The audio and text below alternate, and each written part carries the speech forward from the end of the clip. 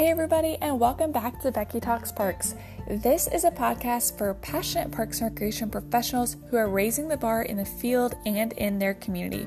Join us as we talk to experts in the field who are making a difference just like you. The field of parks and recreation is changing, and the value is finally being recognized for what it is, an economic driver and a place for communities to grow and thrive. So if you're ready to hear from the best in the industry, stay tuned. We're going to get this podcast started right now.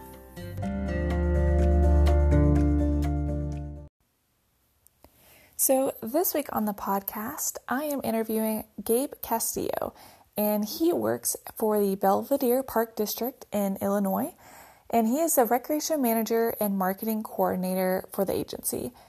And our interview, I think, is going to be really valuable to you guys. So anybody who wears multiple hats, has a lot going on, is going to want to listen to this episode to think about how to take your programs from start to finish. We talk about how to listen to your community to find out what they need, and then see and track your success of that program, and then actually market that to make sure that your community knows what it is and can find it and generates excitement about it. So hopefully this episode is helpful to you. I would love to know, and you can actually be involved in the podcast by answering this question: how do you take a program idea and turn it into reality? So if you download the Anchor app, you can answer that question just by using the little message button, or you can ask follow-up questions to this interview using that same thing. So if you have questions about that, go find me on LinkedIn and ask me. I also have a video there to show you how to be involved. So hoping to get some feedback from you guys on how to take your program idea from just an idea into reality. But for now, we're going to get into this episode, and Gabe jumps right into what his role is and how he manages this marketing piece of his job and also the management piece of it. Right, everybody. So I am happy to be talking to Gabe Castillo, and he is going to be talking to us about marketing Parks and Recreation and taking a program idea from start to finish. And Gabe, I wanted to have you on the show because I feel like with your experiences, you have a really nice balance between managing recreation programs and facilities and then marketing. And I think because so many people wear so many different hats and marketing seems like such a small portion of it, I wanted to get your perspective on how you manage that and how you prioritize marketing. And so I'm hoping that this interview will be helpful to others. So thank you for being on the show. No, thank you, Becky. And first I wanted to again thank Becky for having me on this conversation. I'm actually looking forward to speaking to all the recreation professionals out there on this glorious day and kind of sharing some of my experiences. They always haven't been maybe the typical recreation direction that a lot of other people have gone in, but I think there's not always one way to get to the end. So again, excited to share my background, my experiences, and what I've seen in the industry. So let's just jump right into, my role as recreation manager / marketing coordinator for a park district. And so when I first came to the district 7 years ago, they had let go of their traditional superintendent of recreation and brought in two rec managers to kind of replace the traditional superintendent. And with that role, they were looking for someone who had, kind of a marketing background, but still had entrenched in the recreation side of it. And that really interests me a lot because as a recreation programmer for, I have over 10 years experience as a recreation programmer. I found myself doing a lot of marketing. I actually worked for a village, so we didn't have a dedicated marketing professional in our offices. And so I spent a lot of actually too much of my time, making postcards, making posters, trying to find other ways to market my programs other than citywide, utility things that happen tends in a city or a village-wide government agency. So I spent a lot of time doing that. I had a passion for it. and decide, hey, this new role gets me kind of as a hybrid role, so I get to still be entrenched on the rec side, but still get to do some of the passionate marketing stuff that I love to do, and continues to, always changing. So,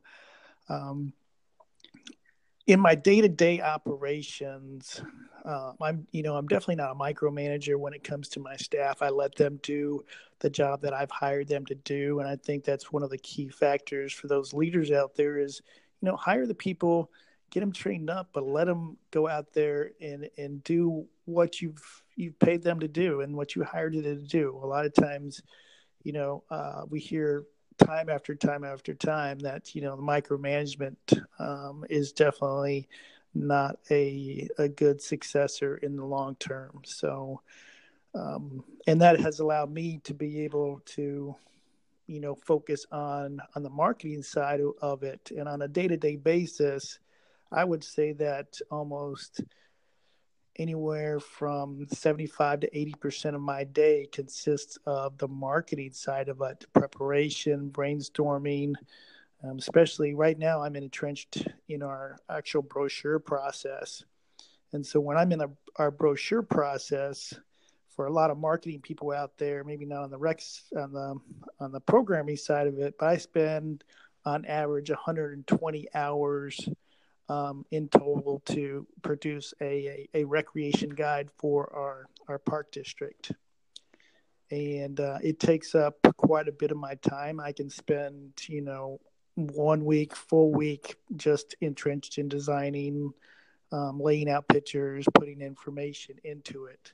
So today, my day, I'm almost at the end of we finished our second proof. I have a third proof going out tomorrow. So today's is a big day to just be entrenched on the guide the whole day. So I have over 10 hours of work to be put into just the guide, and that takes up a lot of my time. So that's where I need to trust in my staff, have a good relationship that they're going to go out, do what I've asked them to do. And my door is always open to them if they have questions and they need help. But and I think we've created a good relationship with my staff, and trusting that if they need something, I'm here.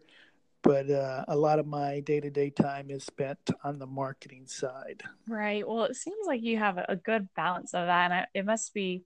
It's always tough to give away some of that control over the programs and over different pieces of recreation, and so, but it allows you to focus on getting the word out, which is so important, because if your community doesn't know about what's happening, then sometimes your programs can just be lost. And I'm sure many people can relate to the process of the recreation guide and how time consuming that is. So I do want to talk about marketing, the recreation guide, and all of that.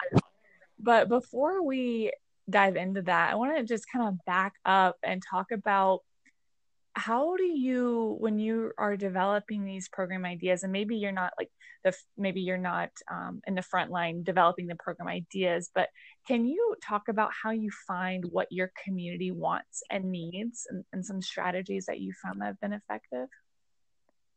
Yeah, absolutely. I mean, you're right. I'm not entrenched in, developing each program, but as, kind of when I first got here into the marketing realm and I was developing the guide, I could see gaps and holes of like maybe in our early childhood where, I had two early childhood programs.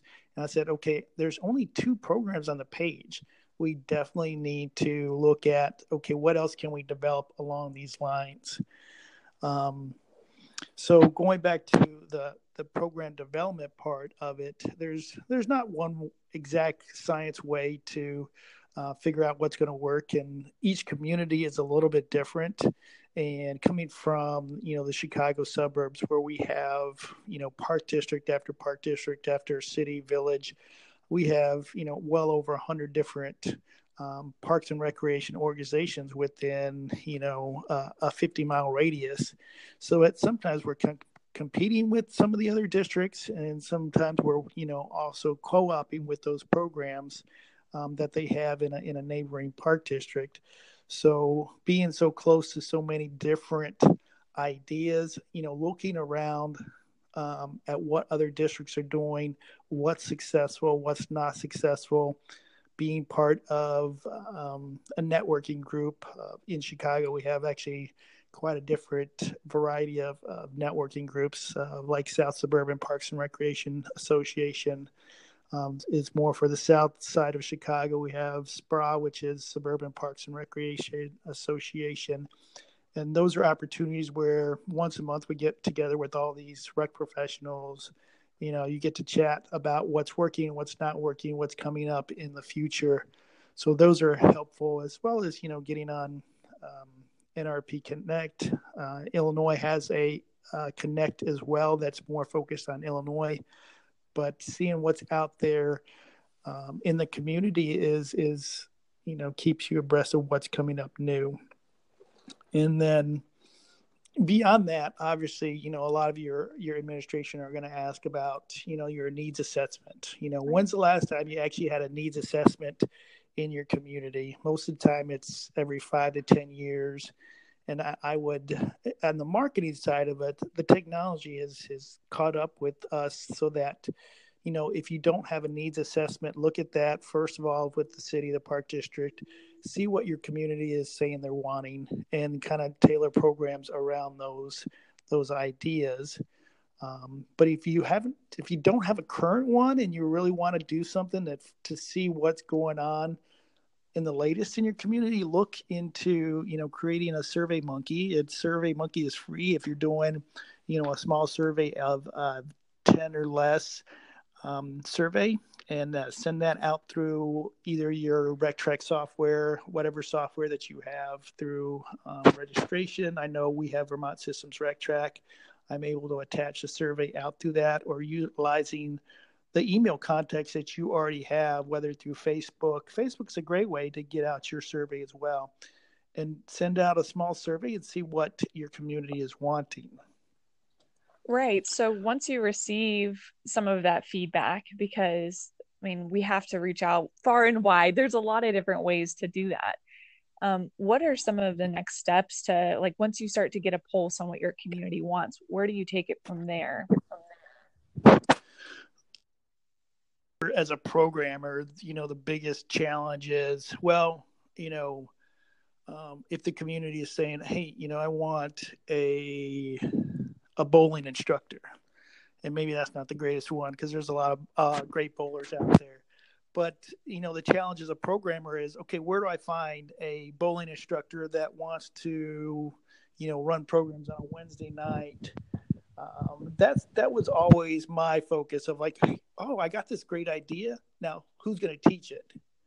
And a lot of times, I would come up with ideas in the cooking realm of, like, making crepes or making pasta, things that I experienced, but were able to teach in my side of it. There were a lot of times where you look for instructors and you couldn't find it. So you have this great idea, but then you don't necessarily have, someone to instruct it. And that's where I think in today's market, being able to reach out through Instagram, Facebook, utilizing those networks through a lot of the mom groups out there that you can be on. I know in our area we have, like, what's happening Belvedere, what's happening Naperville, what's happening, those things. There's a lot of ideas that are getting created, thrown around out there through the social media. It gives you access to a lot more of your residents and your customers than we ever imagined. And again, there's always an interest out there. It's also the way you how you package it up. And I think so that's a key message in, delivering, finding those instructors who will be able to, do what you want. Right. So so that's all about finding the resources for your programs and actually making it happen. Because it's one thing to hear all of this feedback. It's another to actually get the instructors, which may not be available, but luckily with social media, we can kind of tap into those resources. And then let's talk about marketing and because in order for it to succeed, they have to know about it. So can you just talk about, from the recreation guide to social media, like what is your strategy and how do you prioritize marketing your programs? Well, I think as a marketer and a recreation professional, I always sit down with all my recreation professionals and programmers, and I say, I can spend hours and hours and hours marketing your program. We can spend hundreds of thousands of dollars, putting out there. But if your program stinks and it is not well designed, and that your customers come away from it happy, then all the marketing that we could ever do is lost. So, it really starts at the first portion of when you're programming it and making sure that you have all the steps from start to finish, a great customer experience. If that great customer experience is had and people are happy, those grassroots efforts of people saying, you know what, I really love that program. I really love that birthday party. Word gets out there, and that's something that you can't pay for and without any amount of money. So just keep that in mind as programmers, is making sure that your experience with a recreation program is customer centric and focused, and that they're coming away with a great experience. So can I ask you a question before we hear more about like the strategies and tactics around marketing? Yeah, go ahead. When you're talking about the customer experience and how it's so important for there to be quality in your programs, like, do you do you actually measure that, like with surveys and talking with your customers, or like how do you test the success of your programs to see if they are quality? I mean, obviously, the more surveys that you can do, the better. As programmers, we know that it's challenging. And for, as a parent myself, hey, here's your paper, survey at the end of the class. Can you still, fill it out? And, we'll take the survey, we'll go home, and it'll get put on the kitchen counter. And, after a couple of weeks, it may get thrown away. So actually getting good feedback at the end of the sessions can be challenging, but it's well worth the time to be able to get surveys out there, feedback from your customers. Now, obviously, if you're not hearing anything and your programs continue to fill up and they're continuing to have a wait list, obviously there are signs that are saying, hey, you're doing great things. And a lot of times in our surveys, we tend to just see, a few of the negative and maybe the over positive of, hey, we love these programs, but I think each year and each session continue to find some way to improve on what you've done in the past. It doesn't have to be like this major overhaul of your program, but just maybe little tweaks every now and then to find out, why people are happening, why people are loving those programs. And if they're not, let's figure it out really quickly. Maybe it's the instructor. I went to a gymnastics program with my son at an early age, and it was at our local park district. I'd never worked there before, but as a recreation programmer, it's easy to see what's working, what's not. We went into the gymnastics class. There were probably about 25 kids to one instructor. It was chaos from start to the finish. The instructor was, she was pregnant at the time, couldn't move a lot. I mean, more later in her pregnancy. So just the communication with the kids, being a strong leader. I don't think it had to do anything. It had nothing to do with her pregnancy at all, but it was just being able to move was definitely a limiting factor. But I knew within the first 25 minutes, that was our first class. I was like, this is not going to be a successful program. So we let them finish out about halfway into, and I went back up to customer service. This definitely needs to be looked at as far as programming instructor wise. One instructor for 25 kids, and she wasn't a strong, instructor in the beginning. So those are the type of things that I knew really quickly, like, hey, there's going to be a lot of parents that are going to say, this is not working, the way the chaotic kids bumping into each other, getting hurt in the middle of class, and just, hey, let's go, moving on to the next thing. So that was something that I think as programmers looking at what we can do to improve programs. And then, so diving into it, if you're giving them the opportunity, so let's get away from, I'm sure most of you out there have started to do online surveys as well, giving them a link on your website, or using your software to shoot out a online survey that says, okay, you just finished in our Pee Wee soccer program. What are your comments? And then by getting those digital comments back, you're able to, get some more of the analytics. It's going to put stuff into nice fields for you with surveys and stuff that's already kind of measured, going forward. And from there, you can kind of start to gauge where you need to spend more time and more energy to improve your programs. Right. And then consistently improving. And the goal is to never stop improving, because people kind of expect a new experience, or this, if it's going to be the same, at least a little better quality. And so let's talk about marketing those programs and take us through some of the strategies and tactics that you have for your programs, especially when we think about summer coming up and just really having a strong presence, to make sure that we're on the radars of parents and families as they go into summer. Yeah, right. I think, having a strategy, it's for us here in Illinois, we still have, a mound of snow on the ground. Mm-hmm. So it's hard to push, hey, come buy a pool pass when it's negative 20 degrees outside.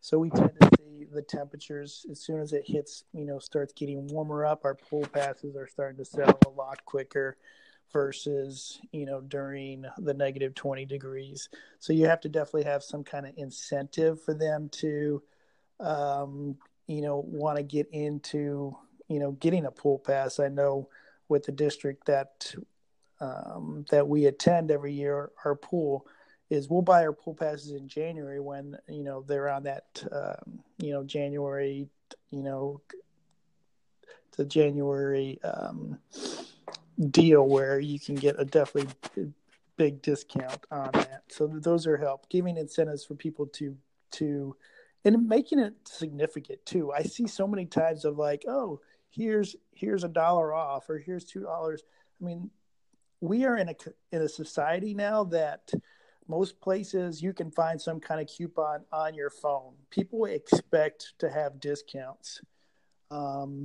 And so something like, 1%, 2%, just kind of, almost as a turnoff. Well, as I think you have to really put some effort into saying, yes, there's a big difference between buying your pass in January and buying your pass in May.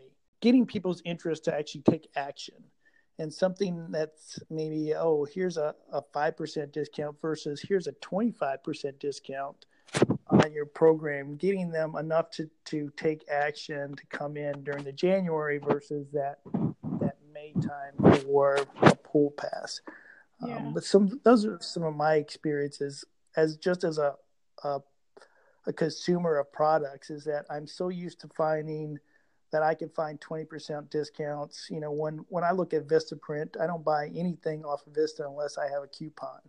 And I think a lot of us are starting to get in that realm of we're getting trained at more and more discount of, if you're not doing anything less than 10% for me is a turn off. Sometimes that can be a challenging in giving good incentives to our customers to come in. Yeah, that's true. Do you think when we talk about coupons and discounts, it seems like, when I was working at the city of Boulder, we did 2 major sales, one in the fall and one in January as like a resolution sale. And it always worked. It always brought in a ton of new people, but then it was a matter of sustaining that membership and continuing to bring excitement throughout the year. So it can bring in more people, but it's also a matter of once you start doing that, you train, as you were saying, you train them to expect a sale. And when it's not, it doesn't seem like a good deal at all. So it's a fine balance, I think. Right. And that's when too much of a good thing starts to, degrade. Too much of anything will degrade the experience. So making it balanced where it's that, once or twice a year is good, but you're going to give you're calling a good call of action. And people knew that they were getting a good deal, a good discount, versus I see it maybe too much of the smaller discount versus let's do it a one-time thing. Right. Right. So then going back into, as you're prepping for the summer, if you have a dedicated marketing professional in your village or in your park district or in your recreation department, setting aside time to just go and speak with those people and with those professionals and find out what your goals, what your expectations are for your programs. The programs, as a marketing professional, I'm not going to spend all my time marketing a program that is already successful. We're going to do some stuff to maintain it. We're going to put, because of those programs are already successful and they continue to bring in numbers time after time. Those are things that we're just going to keep on having small maintaining of those programs, getting the word out in one or two places versus, here's a totally new program. You're going to spend a little more time on the development side of a new programming and hitting, your digital, your print, your making sure that it's visible to all the different consumers that are in your area. But as well as, we're not going to put, a ton of money into a smaller program that maybe is just a break-even program, or maybe that we're subsidizing a program a little each time. If we're just subsidizing a program, I'm not, taking, $500 of my marketing budget and throwing it to that program. You'll get a flyer, you'll get a Facebook post, you'll get a few other things that are not costing me a ton of money. But those are things that I think as recreation programmers, you need to know what your marketing professionals' limits are and what they can do and what they can't do. I think some of the expectations sometimes are lost between being able to communicate from the programmer to the recreation professional. Right. And I think you bring up a good point about there doesn't need to be equal marketing efforts for every single program. And it makes sense that the newer programs and the ones that are expected to receive a larger return would be the ones that you invest more resources in, as opposed to those that may just break even, or those that have been doing well and fill up. And why would you need to market them? So, I get the challenge from both sides. As a programmer, you want all your programs to succeed. I get that, and so finding ways that you can help out your marketer person as well, finding ways that are more grassroots effort that maybe doesn't cost you costing you money, but ways through your as a rec programmer, you have access to your instructor. So can your instructor do, pre classes? So we're going to do a test class that brings in, 10 people to test out that class for half an hour.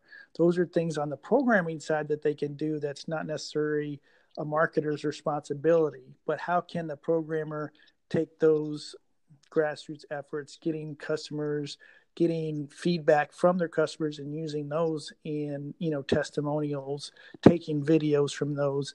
I know in our park district, all our recreation supervisors have access and are able to post on our social media sites. So they're able to post on our Instagram. They're able to post on our Facebook and our Twitter. So they have access to post on those things. And it's not just solely the marketing department responsibility to contribute to our our word that goes out to our customers. So utilizing those things that are free and able to are used, I think, are great ideas on the programming side of it. Have you had a marketing tactic or a strategy or a post on Facebook or something that really got a lot of excitement from people, and maybe you weren't expecting it, or maybe it just got a lot more attention than you expected? Or what's a marketing tactic that maybe surprised you about a program? I think one of the key marketing tips is less is more. Is people programmers tend to want to give all the information out. It's like that's not the tactic of marketing. Marketing is getting people's attention, getting people's interest, sparking them to take action versus here's all the information you ever wanted to know about the program. As marketing, professionals out there, we get a program description that's 10 sentences long. Well, what we need is like 2 to 3 sentences out of that to not give them every single piece of information. It's here at this program at this time. As marketers in the marketing side of it, you're really just wanting to spark that attention, and less is more. And so, having a picture that really catches people's attention is something I think is critical. And it doesn't have to be the regular picture that we always see. And I know a lot of districts out there that say, well, you got to use, only our photographs, and then you got to only use our photographs. And when you can, I'm all for it. But a lot of times as marketers, those pictures tend not to be something that catch people's attention. The ones that are catching people's attention, and if you look at social media, are maybe a retro picture or something that really gets people's attention, whether it's with colors or with the shape of the photo. So something that's still on the same path of what you're trying to accomplish, but not the same image of the kid kicking the soccer ball or one soccer ball. Those things, I think, stand out, and that's what we're trying to do in a time where marketing is just flooded. On a daily basis, you're flooded with hundreds of different marketing ideas, marketing stuff per day. Is how do you be unique, and how do you stand out? And again, less is more. A 1 or 2 word tagline or call to action, I think, stands out more than 3 or 4 lines. As we know, people are tending to less and less wanting to read stuff and just kind of wanting to be like grabbed in attention with that. Right. It's just kind of today's society. And so for good or for bad, being able to grab their attention and just keep it short and sweet, I think is great advice. So we're coming up towards the end of the interview, and I've got 2 more questions. And actually, this one's kind of unique. So what question do you think Parks and Recreation professionals should be asking themselves to be constantly improving, whether it's in programming or marketing or managing others? Like what are some questions that Parks and Recreation professionals should be asking themselves? That is a great question, and I don't think there's a one answer that's going to fit for everyone. I think you have to find that works for you. But I would suggest, and a lot of us tend to get caught up in our day-to-day running the race, and that leaves very little time to sit down and research what other park districts are doing, what other cities are doing, what's happening in NRPA, and looking through the magazines. We get so focused on all our to-do list, and building in those opportunities to read what's happening in other parts of the country, to reach out to your networking, from, I know one of your other callers, Katie, which, at times we've had a monthly call where we talk to each other and we say, hey, what are you doing that are moving forward? and, she'll give me her ideas and I'll give her my ideas, and, they may spark different things of where we want to go, or it might spark questions, but those are times that are critical to help you grow as a professional, whether it's on the marketing side, which it's on the administration side, or whether it's on the programming side. Taking time to develop your ideas, to brainstorm. I know at least once a quarter with my staff, we just sit down and talk about ideas of what's new or what's coming up. And it's just a brainstorming session. It's just something for us to talk. We're not trying to come up with something hard and fast, but it's good conversation for us. And I tend to try to have it at other places outside of the work environment, so we can be a little bit more open to what we're try to develop and see what's happening out there. And we'll try to pull in from all different directions, not just the rec side, but, the athletic side of it, what's happening at universities, what's happening, just in our local communities, local, state, and national. Yeah, I love that idea. And just keeping in touch with your team and what else is going on in the country and worldwide, and not having to reinvent the wheel every time, because there are plenty of people doing cool things. So it's just a matter of making it work for your community. So my last question is, what do you think it means to raise the bar in Parks and Recreation? I think raising the bar can be meant in a couple different ways, but for me is that we're looking forward to, I think, becoming more of sustainability for our industry in that, and we're getting there. And I can definitely see it within NRPA is that, we're starting to move, especially in the marketing realm. We're getting more out there, more partnerships with different business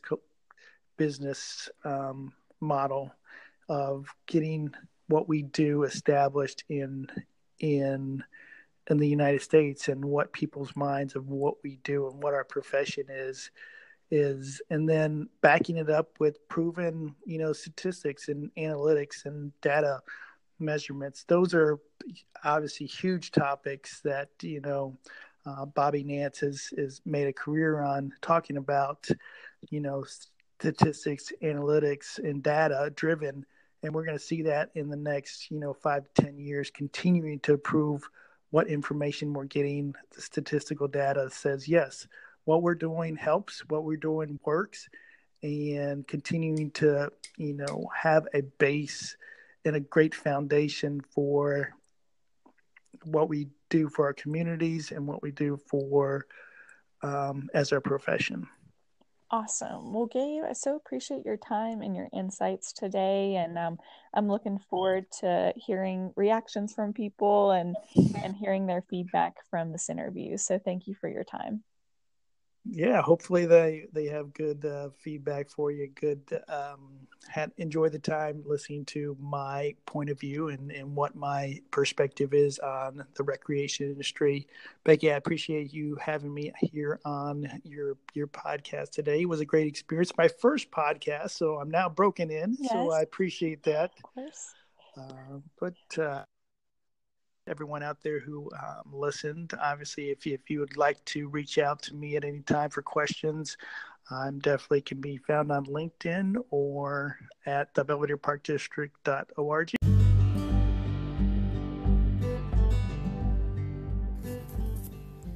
All right, you guys, that's the end of the interview. Thanks for listening. Go find Gabe on LinkedIn, and also go find me there too. I'm making weekly content over there. I'd love to say hi.